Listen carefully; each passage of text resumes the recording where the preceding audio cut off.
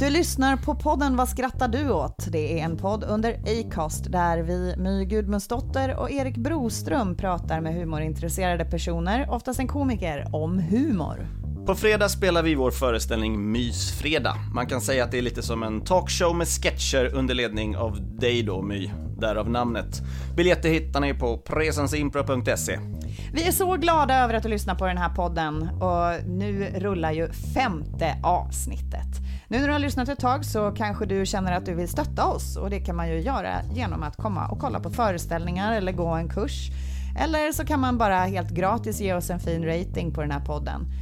Åtminstone kan du följa oss i sociala medier. Jag heter My Gudmundsdotter och Erik heter Impro-Erik. Oss kan man följa, eller så kan man ju följa Presens Impro, så får man ett gemensamt konto för oss. Det är ju verkligen det minsta man kan göra, tycker jag.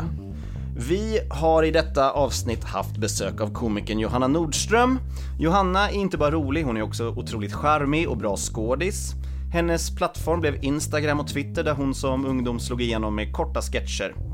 Och Johanna kan man se på Scalateatern i december där hon sätter upp sin julshow. Biljetter hittar ni på scalateatern.se.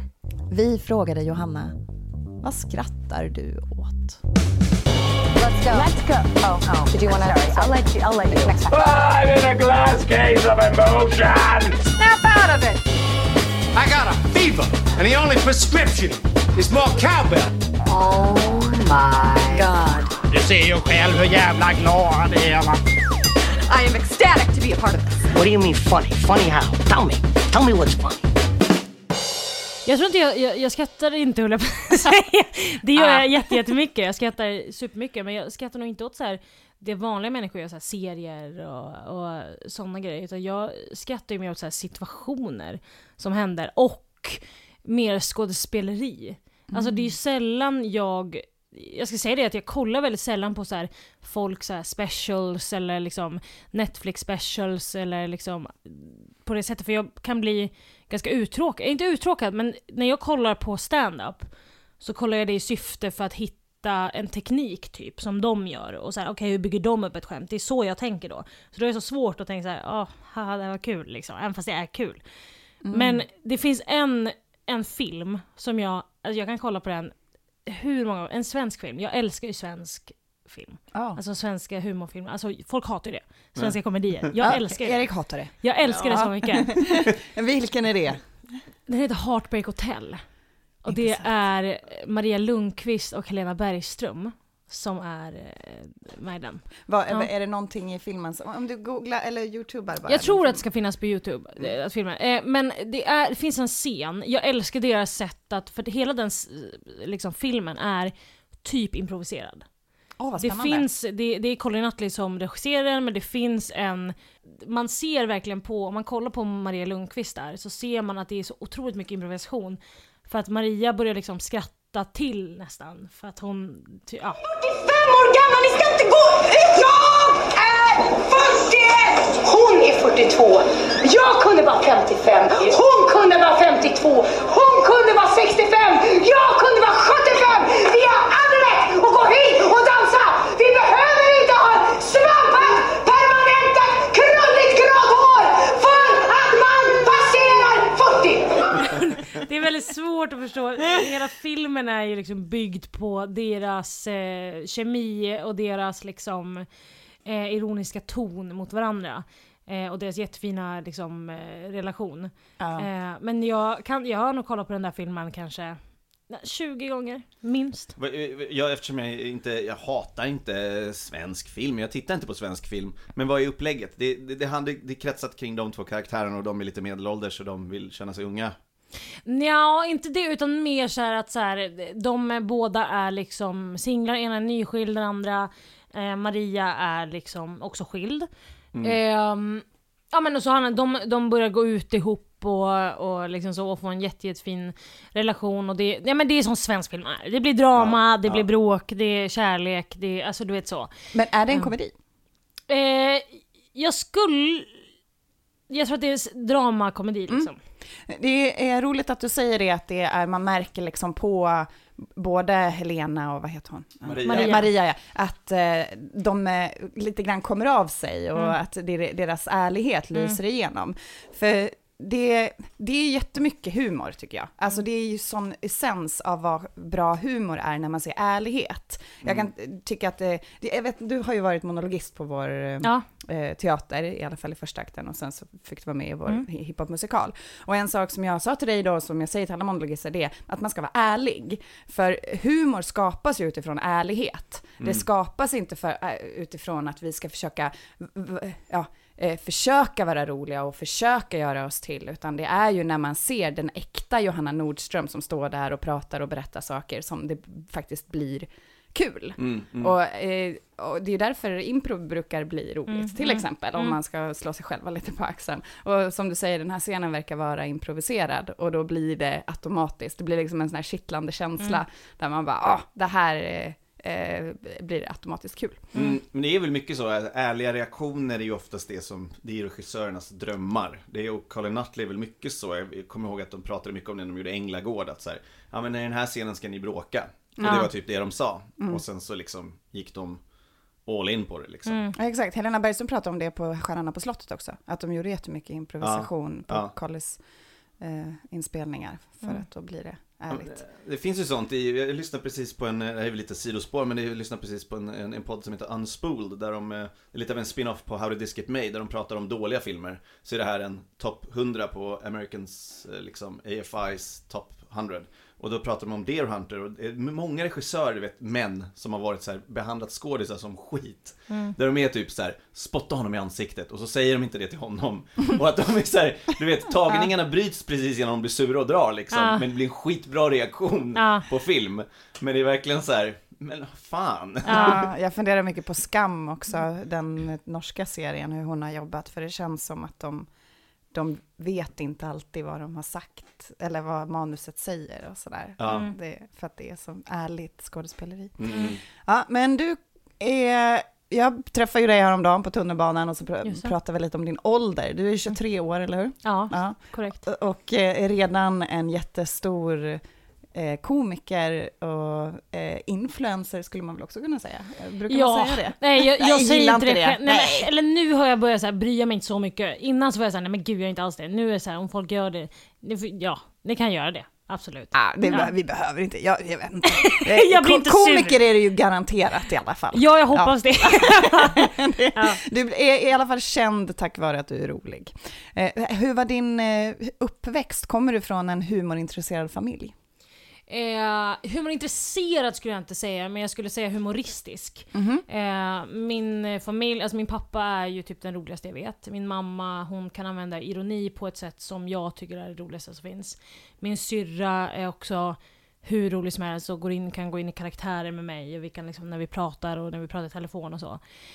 Så att vi har alltid haft en ironi och en humor i familjen, och kollat på väldigt mycket. Jag kommer ihåg så här, varje söndag låg jag och pappa och kollade på Parlamentet liksom. Att det var så här, det var våran tid, och jag var så himla imponerad och var så här, men gud, det är så himla, folk är så bra, du vet så att jag alltid varit intresserad av humor, alltid kollat på så, alltså när folk kollade i min ålder på så här Disney-filmer eller på typ så här Hitta Nemo, så kollade jag på Hipp liksom.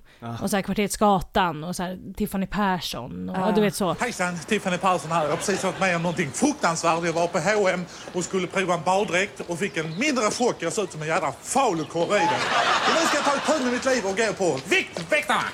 Så att jag har alltid kollat på lite andra grejer än vad andra har gjort liksom. Och det har alltid dragits åt humorhållet liksom. För dina karaktärer som du har skapat via din Instagram är det väl främst? Ja. Det känns ju som att det kommer sig naturligt från någon som har väl knarkat humor ganska mycket.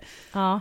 Och det känns ju också lite att det finns, man kan se tydliga inspirationsdrag från Hipp till exempel. Att det är väldigt mycket karaktärer som pratar in i kameran såklart, lite som ett eget reportage. Ingen vet riktigt vart det ska sändas liksom. Men Tiffany Persson pratar in i en kamera av någon anledning liksom. Ja, precis. Hon har någon som följer efter henne. Alltså men man vet liksom inte varför. Nej, men så är det verkligen.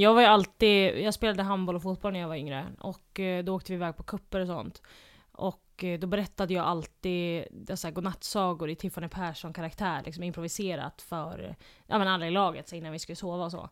Så att jag har alltid gått i teater hela mitt liv, alltid liksom varit den som förvrider på replikerna så att det blir kul istället för så här, det är Romeo och Julia, så vill jag gärna lägga till någon ton på det istället, eller att jag spelar någon lärare eller polis, att du vet så. Ja, just det. Och att så här, kanske då mina teaterlärare bara så här, kan vi ta det lite allvarligt? Känn med känsla, känn sorg. Jag bara, nej. Det går inte. Nej, det är inte min grej. Nej.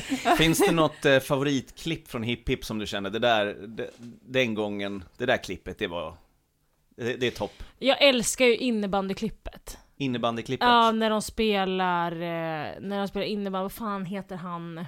Bra, nu jag ska vara fit för fight allihopa nu. Känner ni jag fittar nu? Okej, då kör vi! Sluta dig! Hejaklacken är också otrolig dock. Hunden, katten, glassen. Ja, den är otrolig. Ja, vi tar och tittar lite på den. Ja. Vem får inte följa med in på systemet? Hunden, katten, glassen! Hunden, katten, glassen! Hunden! Jobba, jobba, jobba! Jobba, jobba, jobba! Jobba! Jobba! Hallå där, vad vill du ha för något? Ge mig te! Te! Vill mugg till den? Vad vill ni ha att dricka? Kaffe latte! Kaffe latte! Just hela den här liksom, klippet gick jag och höll på och pratade om och sjöng på i skolan i högstadiet. Men det känns ju som att jag också gjorde det. Och jag är ju så mycket äldre. Men du tittade på det här i en annan kontext, du tittade med dina föräldrar. Nej, jag kunde kolla själv också. Du kollade själv? För att det fanns, när jag var yngre på det här sättet, så fanns det inte någon sån här humor typ som gjordes för liksom då, alltså nutid liksom. Utan det var ju hipp och kvartersskolan, alltså det var de liksom grejen, centralskolan med Flippa Bark kollade jag på så himla mycket. Men du menar, du såg dem som repriser? Ja. Jag såg dem liksom då. Gick de på tv då? Eller var det att du satt och... Nej, YouTube. Du liksom. YouTubade? Ja, det var det. För att om man tänker nu så finns det ju så här serier som görs, typ, du vet så här Leif och Billy på SVT görs för en publik kanske som är lite yngre nu. Alltså du vet så här, sånt vad jag minns så hade jag inget sånt som jag kunde liksom relatera till, eller som det var ingen humor som gjordes till mig som 13-åring. Då skulle man liksom kolla på något annat. Man skulle liksom läsa bloggar typ. Alltså det var det. Och jag var såhär, men jag vill inte läsa vad liksom Kissy har gjort idag. Jag vill kolla på humor liksom. Men det kanske är lite så att du var en av de sista generationerna där det var ett problem, för sen växte allting, alltså det fanns så mycket att välja på att man var tvungen att nischa sig på tv också och tilltala alla sorters åldrar och publiker. För jag var ju också så, jag kollade ju på Nile City när det gick. Och det gick ju 93-94, jag är 12 år, jag förstod inte de referenserna. Jag förstod ju vissa grejer, Robert Gustafsson är rolig, men det var inte liksom man hajade ju inte. Jag tror vi pratade med någon annan tidigare om det också, att så här, man tittade på det men man hade andra referenser liksom. Ja men verkligen, jag kommer ihåg det fanns ett program som hette Tack gode Gud att du är här. Ja, det är just det. Improvisatörer som vad vi kan prata om det. Nej, men jag älskade det. Ja, vad roligt. Jag älskade det så mycket. Jag kollade på, jag var så himla ledsen när det lades ner. Jag sa, varför? Det här är det enda bra vi har. Kan vi bara få ha kvar det? Tack gode Gud att du är här. Journalisterna har väntat i en timme. Ja. Har du Jag förstår det. Jag tycker att ju finare folk desto senare, inte sant? Jag vill gärna hålla journalisterna lite hejsan hejsan. Jag är lite sen, jag vill ursäkta för det. Har du börjat dricka nu igen? Ja. Det var, meningen var att det skulle vara improvisatörer. Tyvärr så fick improvisatörerna manus och gästen fick improvisera. Och det gick emot lite improns principer. Men ja, jag håller med. Det var många avsnitt som var väldigt roliga. Ja, jag tyckte att det var så min dröm då var ju att få vara med i det. Att jag var så här, gud, allt jag vill att vara med i det här programmet. Men har du gjort något impro då? Det känns ju som att du är väldigt improvisatorisk och liksom, har du gått några kurser eller? Jag har aldrig gått improkurs någonting, utan vi gjorde ganska mycket impro när jag gick i teater. Jag gick ju så sagt till så här typ 2 olika teatergrupper. Så att ibland så gjorde vi mycket impro, liksom lekar och sånt där, och jobbade med det och så. Men jag har ju alltid älskat att improvisera fram humorn mer än att så här, det är som när jag gör sketcher. Jag och min kompis Torbjörn, vi gjorde supermycket sketcher för Veckorevyn typ förra året så. Och han var ju så här: gud, vi måste ha en struktur på det, vi måste ha liksom det med manus, hur ska vi filma det? Jag bara nej, sätt på kameran, vi har ett ämne, vi vet vart vi är på väg, vi kör bara så liksom. För jag tycker att det blir så mycket ärligare, roligare, det blir mer äkta. Jag gillar inte det här med så här, nu tar vi om i den här vinkeln, säg det likadant, för jag kan inte leverera det på samma sätt som jag nyss har gjort typ. Det är därför jag älskar stand-up så mycket, för att det är man har en chans, en tagning, precis. Och då får man bara slänga ut det här improviserade, och går det bra så går det bra. Alltså jag tycker att humor förtjänar en chans, eller jag på att säga. Nej, men att det är så här, det är då det gäller liksom. Men hur tänker du kring när du skriver stand-up, som ändå är mycket traditionell stand-up, är ju extremt välrepeterad, ombearbetad, gå upp och testa, skriva om, jättemycket omskrivelse, varför jag personligen inte har fastnat för det, för att jag orkar inte lägga ner arbetet. Men hur tänker du, hur går du tillväga när du sätter ihop ditt material?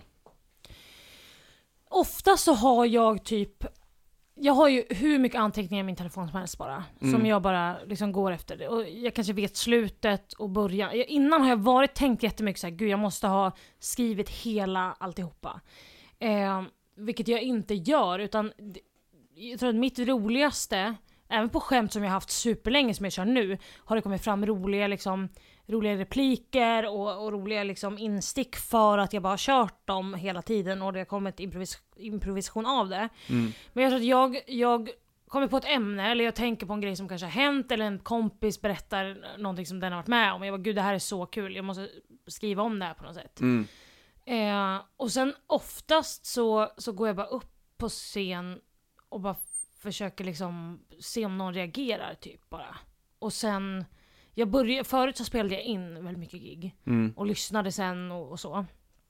Men jag gör inte det så jättemycket längre. Jag tror att jag har också ganska tur i och med att jag har en publik som följer mig på typ Instagram, som kommer att kolla på mig när jag kör, som redan vet min ton från början. Just det. Ja, jag läste faktiskt en recension som var väldigt fin, där recensenten just pratade om det, att alla känner Johanna i publiken. Att du hade gjorde någon referens till något YouTube, eller vad säger jag, till något Insta-sketch som du hade, och sen så du behövde knappt säga det, och så skrattar alla direkt. Och, ja, men verkligen. Det har varit så himla liksom, alltså det är så himla fint på något sätt, för då vet de hur det här kommer bli och vad det kommer bli för ton och vad det är liksom. Så det är så himla bra. Då har jag fått det lite gratis inom situationstecken i att så här, då kommer de liksom förstå mig direkt, och då kan jag liksom bolla vidare på det sättet. Men sen har jag ju skrivna mycket. Jag har ju skämt som jag har skrivit liksom väl. Men jag är ganska dålig på det.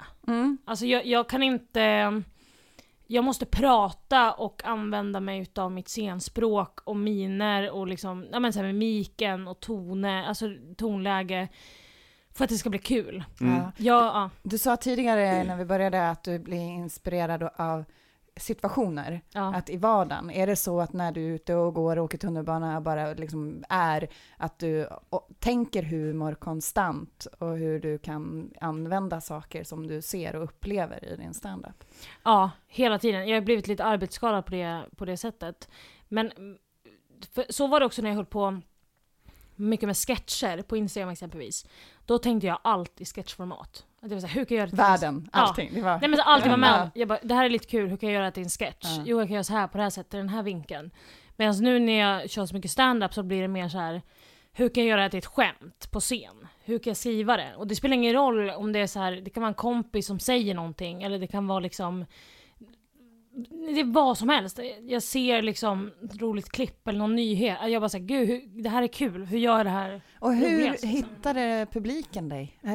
Vet du om det var något speciellt klipp som fick uppmärksamhet? Eller hur blev du stor? Alltså jag tror att det handlar om bara att för jag hade Twitter först. Okay. Jag började twittra. Och så fick jag jättemycket följare. För att du skrev roligt? Ja, jag skrev roligt. Men sen var jag också, jag vill inte säga att jag var först i Sverige, det var jag inte. Men jag var nog en av de första som började live-kommentera så här Paradise Hotel och Melodifestivalen på Twitter. Och folk tyckte att det var kul och roligt och så fick jag massa följare. Men sen märkte jag så här, det är ingen som har Twitter typ. Eller, alltså det var så här, det är jag och journalister och politiker. Ja, exakt. Och komiker. Det är lite ja, men verkligen. Och då var jag så här... En klubb liksom. Ja. Och då så hade folk börjat med sketcher på Instagram. Och då var jag så här, de fick massa jobb som jag ville ha. Så jag var så här, ni ska inte ha de här jobben. Det är jag ska ha dem. Så då var jag så här, jag måste börja med Instagram-sketcher. Ja. Och då körde jag typ så en sketch om dagen och bara så här, typ i ett år och bara så här köttade ut massa sketcher hela tiden. Wow, vad ambitiöst. Ja, jag la upp så jag tyckte synd om de som följde mig från början för att jag la upp hela tiden grejer. Men så att det var bara att jag började bara göra massa humorsketcher på Instagram och laddade upp och folk märkte att oj, hon laddade upp mycket grejer liksom och det kommer kontinuerligt och folk märkte att det var en nisch liksom, att det var humor. Och då började folk liksom följa det. Jag tror att själva piken på Instagram-mässigt var när jag och Torbjörn då började göra sketcher för Veckorevyn. När vi började göra sketcher om typ olika jobbtitlar och liksom olika, men typ så här, vi gjorde en Postnord-sketch som vi vann pris på Barncancergalan. Välkommen till Postnord, du pratar med Mikael. Ja, vi skiter i det här paketet för det är alldeles för långt. Jag känner det blir bara krångel. Så att vi och så säger vi bara att den kommer inte fram. Vänta, det ska spåra ditt paket där bara. Ja. Tack för att du väntade där du. Nu är det så här att det är SJs fel va? Det är SJs fel då. Det är fel, det är löp på spåren. Ja, där började vi göra en massa sketcher. Och den där, för att jag har jobbat på Postnord. I kundtjänsten. Så att vi gjorde... Var det inte helt från sanningen? Nej, det ska jag säga, det var det inte. Men är det här en beställning av, för nu, jag kanske missförstod innan, men är det här en beställning av Postnord? Nej. Det här, för det känns ju lite som att det är en... Det är hån. Det är ett hån. Ja, men det är det. Det var väldigt kul för att... Nej, men det var det. Det var väldigt kul för att Postnord såg den här videon. Ja. Och hade möte med, för att Veckorevyn ligger ju på Bonnier. Och de hade något samarbete med Bonnier. Och så hade de varit på möte med Bonnier, hade sett den här sketchen. Så hade de börjat mötet med att liksom, ändå från Postnord hade bara så här, tagit fram sin dator och visat upp den och bara spelat upp den här sketchen. Och bara, tycker ni att det här är kul? Alltså, det är så här, men han var så här, du vet, så här gammal gubbe som bara sent, och så var det någon ung kille som bara satt bredvid och bara, det här är roligt, det är kul liksom. För det är baserat på fördomar. De gör ju mycket bra jobb säkert också. Men så att det var ingen beställning från dem, kan jag säga. Nej, jag tänkte väl det. De var inte jätteglada för det. Det har inte varit eller det har varit oväntad investering. Ja. Nej, men där började det, så gjorde vi massa grejer. Vi gjorde sketcher om så här, folk som jobbar med så här, med Foodora och liksom Uber Eats och online pizza, alltså sådana liksom grejer. Alltså, så att vi gjorde väldigt mycket sketcher i olika jobb, olika liksom, men Lucia gjorde vi gjorde om julklappslekar, allt möjligt. Och jag tror att det var där som jag började växa ännu mer på Instagram, för att vi gjorde så mycket sådana sketcher. Vi fick ju göra på jobbtid liksom. För vi båda jobbade på Bonnier. Så att då var det så här, ni får jättegärna en sketcher för Veckorevyn. Okej. Så det var så här, mina dagar bestod av att jag gjorde sketcher bara. Men fick du Veckorevyn jobbet via Bonnier? Eller? Eller så här, eller Veckorevyn ligger på Bonnier. Okay. Jag jobbade på Bonniers liksom videoredaktion typ. Och så du var liksom redigerare? Ja, redigerade, klippte och skrev manus och producerade och sånt där. Och så hade du ditt konto privat och så fick du... Precis. Så då fick vi göra sketcher för Veckorevyn och samtidigt kunna lägga upp det på våra egna Instagram. Så att det var så här win-win för alla. Så att jag var supernöjd. Och när bestämde du dig för att satsa mer på stand-upen då? Det var nog typ i september. I september slutade jag på Bonnier och blev frilans.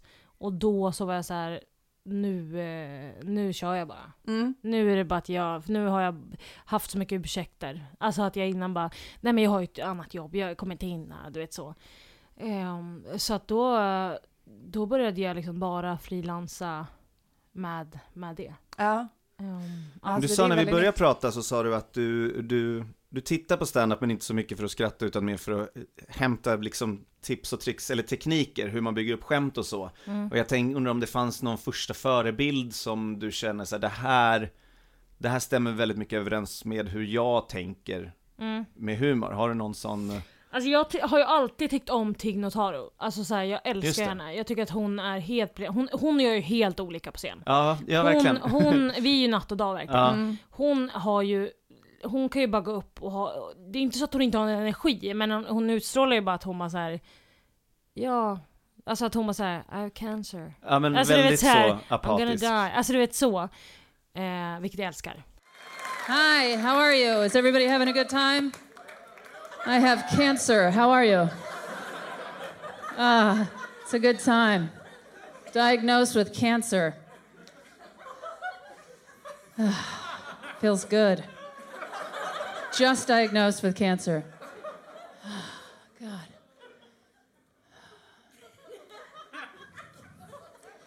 Oh my God. It's weird because with humor, the equation is tragedy plus time equals comedy. I am just at tragedy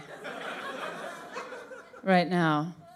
That's just where I am. Sen du började med stand-up och det känns som att du där lite grann har övergått till att göra mer stand-up än sketch nu, stämmer det? Ja, gud. Absolut. Och det är just för det här tänket i att jag bara tänker i stand-up-material istället för att tänka på sketch. Men förlåt, en jättetråkig fråga, men var är det mest pengar? Gud vad tråkig fråga. Alltså det är självklart inte i stand-up. Nej, exakt. Det är därför jag blir så förvånad, för det känns som att det är ganska ovanligt att de flesta tycker jag börjar med stand-up och sen så blir de liksom upptäckta via stand-upen. Men du var upptäckt och sen började du med stand-up. Det är lite annorlunda. Det är lite som Bob Odenkirk, om man ska nördslänga sig med termer. Som, om man inte vet vem det är, han spelar Saul i Breaking Bad och han har en egen serie med Better Call Saul och är liksom improvisatör. Han var ju författare på Saturday Night Live och sökte till Second City, en improteater i Chicago, för att komma med på deras main stage och spela föreställningar. Det är bara det att alla som är där på main stage, de vill in på Saturday Night Live. Så det var liksom som ett hån mot dem när han kom dit. Bara, vad fan gör du här? Alla vill ha din plats liksom och du kommer hit. Har du känt så lite någon gång? Jag vet inte. Jag tror att det enda som jag har känt är väl att folk är väl kanske lite chockade över att jag inte har tagit den liksom vanliga vägen kanske. I att så här, jag har aldrig kört Big Ben exempelvis. Jag har kört Power en gång. Alltså jag har liksom inte stått som andra och så här, tragglat och du vet så här, behövt kämpa. Alltså, du har redan publiken. Ja, vilket är ganska ovanligt och vilket jag ibland har känt att jag bara säger gud, känns som att jag hånar alltså du vet så jag har känt mig lite i vägen att jag bara gud förlåt, det är ni, alltså så. Så det är en ovanlig väg, det är en ganska ovanlig väg att ta inom stand-upen. Men jag är bara så himla glad att folk vill komma och kolla liksom. Och så här, det är samma så här som Johan Glans har sin publik nu som kommer att kolla på honom liksom, även fast han har hållit på superlänge. Det fanns inte sociala medier på samma sätt när han var ung liksom. Så att det är lite så här, tiden förändras. Så det, nu är det på så här liksom som det är. Men vill du satsa helhjärtat och bli en stor, alltså vill du bli Sveriges svar på Tig Notaro? Ja. Det går ju att sikta högre. Alltså, jag menar, hon är inte liten, men jag bara kom på att så här, det finns ju större komiker. Men är det stand-up som du vill? Jag vet, just nu är det. Jag tycker att det är så himla roligt. Så just nu så satsar jag på det. Sen är jag en väldigt impulsiv person. Jag kan liksom, jag har inte varit på ett jobb mer än ett år för att jag blev uttråkad. Jag bara såhär, nu ska jag vidare. Jag tycker inte att det är kul för att jag inte utvecklas. Det här jobbet utvecklas jag ju hela tiden. Men just nu så är det, jag vill bara jobba med humor. Och sen hur jag gör det, om jag hittar ett annat sätt att göra det på som jag tycker är roligare, då kanske jag gör det. Ja, fan, helt rätt. Så att, det kanske blir impro nästa. Ja, kanske. Ja. Men då måste nog impro bli känt först. Innan Johanna Nordström gör det. Ja, jo, det är sant. Annars är det ta inte i det med tång. Vad har du för du skrattar åt situationer, inte nödvändigtvis åt serier, men om du skulle säga någonting du har fastnat för på sistone som du gillar att titta på, som får dig att skratta, vad skulle det kunna vara? Förutom folk som ramlar på gatan eller skäller ut sin hund. Det här är inte typiskt egentligen humormässigt eller liksom komik, men det finns ju de här programmen, så här, hemliga beundrare. Vad är det? Det är reality. Ja, jag älskar det. Det är ett program som det är liksom en person kommer dit och har blivit liksom ditkallad och bara så här, du har en hemlig beundrare som du ska gå på dejt med. Den personen kommer dit, har ingen aning om vem den här hemliga beundraren är. Och så är det en person som kommer och går. Och det är så porträtterat, alltså det är så här filmat. Och de säger, jag heter Erik och jag är 22 år gammal och jag jobbar som bartender. Alltså det var så himla kul och situationerna blir så himla stela. Och det blir så dåligt. Och det blir liksom, det tycker jag är, men det är så kul. På det sjuka sättet. Sådana grejer skrattar jag ju otroligt mycket åt. Men sen, alltså jag kan ju kolla om liksom... Ja, men jag kan ju sitta så här, söka på tigg på liksom YouTube. Jag kan söka på gamla parlamentet-klipp eller söka, det är liksom mycket det. Jag blev faktiskt väldigt chockad. Jag såg Ellen DeGeneres special Relatable på Netflix. Har ni sett den? Jag började kolla på den. Jag började titta. Klarade inte av att se hela. Jag tyckte öppningen var väldigt bra, men sen så... Samma för mig. Jag tyckte att hon hade vissa skämt som jag tyckte var helt briljanta. Jag hade ett skämt om folk i USA som jobbar på toaletterna typ så här, i att men du vet. I don't understand how that job got started. That was somebody's idea. I don't know who started that. I don't know if some person, a customer in the restaurant. I'd like to speak to the manager. I'm the manager. Was there a problem with the meal? Everything okay? Everything was fine. Thank you. Delicious, as a matter of fact. But when I went into the bathroom, I was all alone.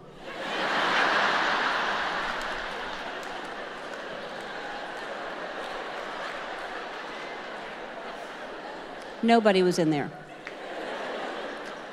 All right, so you'd like someone to go in with you? No. I'd like someone already in there before I get in there, waiting, listening. Jag tycker att vissa grejer hon har är helt otroliga. Jag tycker att hon har det här liksom roliga impro liksom tonen som jag älskar. Så den tyckte jag, jag vet inte, jag älskade den till en början samtidigt som jag blev uttråkad sen i slutet lite, att det blev lite samma. Tittar du på sketch någonting? Nej. Saturday Night Live eller någonting sånt. Alltså ibland absolut. Men inte mycket liksom. Jag kan få så här. Jag vet inte. Jag tror att jag är ganska svår när det kommer till humor. Så är jag väldigt svårskrattad på det sättet om jag inte ser det live. För att jag kan nästan bli kränkt om min syrra typ visar någon serie, någon svensk humorserie som jag tycker är kass.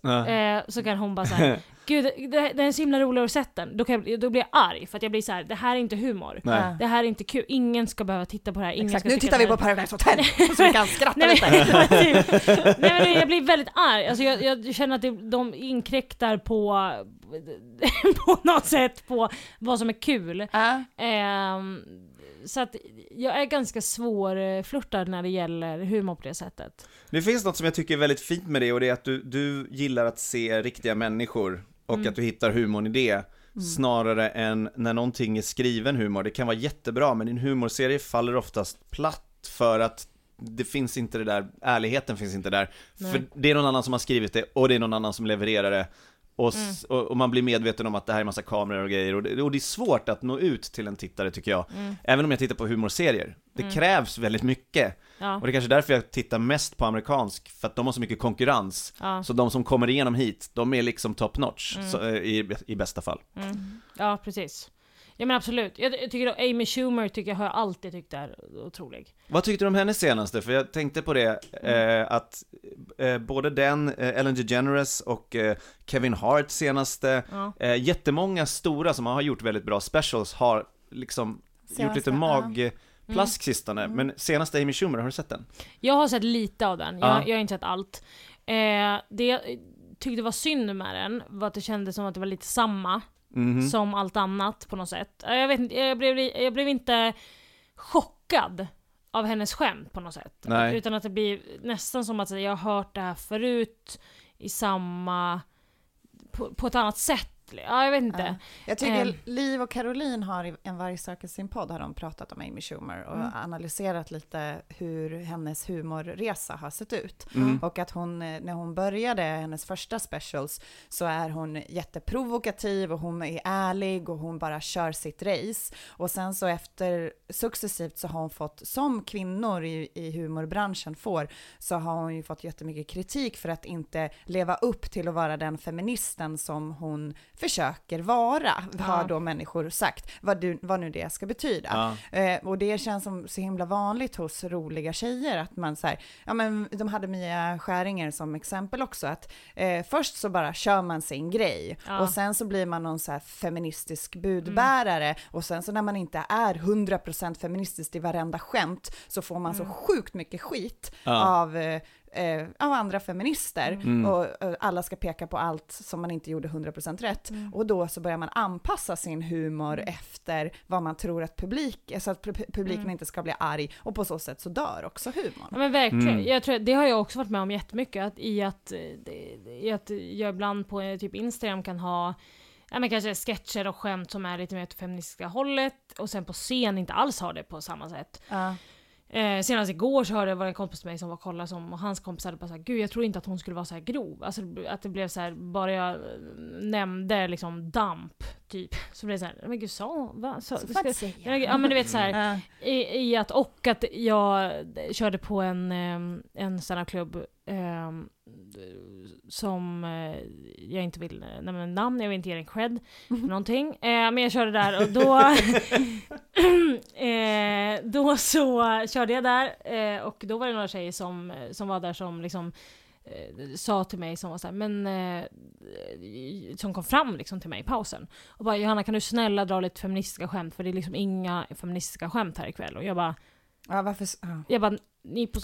så ni på stand-up, det är vanlig stand-up, det är liksom inga liksom så. Men då var det var för att det bara skulle vara kvinnor på scen. Det var liksom därför som det var liksom en sån kväll. Så att, och då blev jag så himla arg för att de satt och liksom kommenterade allt som alla liksom komiker sa. Typ när jag gick upp och typ så här sa någonting, jag tror att det var något så här suga kuk-skämt typ. Och de var så här, man behöver inte göra det. Jag bara, nej. Har jag sagt att du personligen, alltså du vet så här, och då blev jag så himla arg och kränkt och blev så ledsen över att de liksom var så här, varför är det inga feministiska skämt? Alltså det blev så här, jag bara, ni kan inte förstöra humorn i att begränsa den. Och att jag faktiskt skrev tillbaka sen, för de hade skrivit till mig på Instagram också, att jag bara jag tycker ni borde skämma. Jag tyckte att det var så himla dåligt av er att sitta och kommentera när vi är och jobbar. Och så sitter ni. Men satt de och kommenterade medan du stod på scenen? Ja. Det är ju helt bananas egentligen. För att om du drivs mer av en politisk agenda än av humor, då kanske det är ett annat forum i så fall. Jag menar, det är ju jätteviktigt, men som komiker mår man ju inte bra av att ha de smalaste ramarna för vad man kan göra. Nej. Och de gör det till dig för att de vet att du bryr dig. Det är det som är det största problemet med det här. Det är ju inte någon som går på liksom, Gösta på kvarterskrogen som står och häller upp öl och bara du är sexistisk för att han bryr sig inte. Utan man pratar inte med männen om det utan man pratar med kvinnor om det för att man vet att så att du är en smart person så du tar åt dig om jag säger det här. Det är därför kvinnor i humörbranschen får så mycket skit. Då ska man ju snarare gå på männen men det orkar man inte göra för att de slår ju dövöra till. Men vi har ju ett sånt exempel när vi gjorde forumteater en gång. Det var du, jag och en annan man. Och sen så... En annan man. Ja, men vi var 3 stycken på scenen. Forumteater är ju att man spelar upp en problematik och sen så spelar man upp samma problematik igen och så får publiken ropa stopp när de tycker att här kan... Och så har man en karaktär som man kan förändra, byta ut. Liksom. Ja, det har inget med humor att göra, men när vi gör det brukar det bli roligt ändå. Så vi gjorde det och sen så var det en scen mellan... jag var den personen som man kunde förändra. Ja. Och olyckligtvis hade det blivit så att jag var enda kvinnan. Egentligen var den skriven för 2 kvinnor och en man, men i det här blev det att jag var enda kvinnan. Och då utan att vi riktigt hade reflekterat över det så blev det som att jag skulle vara liksom kvinnan som skulle medla mellan de 2 männen. Ja. Det var ju ingen som sa någonting när vi höll på och spelade scenen, men efteråt så var det jättemånga från publiken som gick fram och kritiserade hur vi hade lagt upp den här scenen. Ja. Och det var ju ingen som pratade med dig eller min andra manliga kollega, utan alla gick fram till mig och talade om det här gjorde ni fel. Men då sa ju du också. Ja, så sa jag så här, nu pratar ju ni med den enda kvinnan i scenen, sa jag. Och det blev ett sånt uppvaknande för dem. Ja, herregud, här står vi och shamear dig och vi borde ju egentligen ta det med dina manliga kollegor. Och, oj. Men jag var long gone. Du stod i baren. Ja, jag visste vad vi gjorde. Jag hade taxin utanför. Ja, men för då skulle jag ta det med er sen och så blir det liksom... Folk är galna. Ja, folk är galna. De är det. Ibland vill man bara vara rolig. Ja, verkligen. Men du är ju det och vad kul att du är det. Tack snälla. Tack så jättemycket. Ja, är det dags att runda av? Jag tror det. Ja. Jättekul att du kom hit, Johanna. Men tack för att vi kom hit.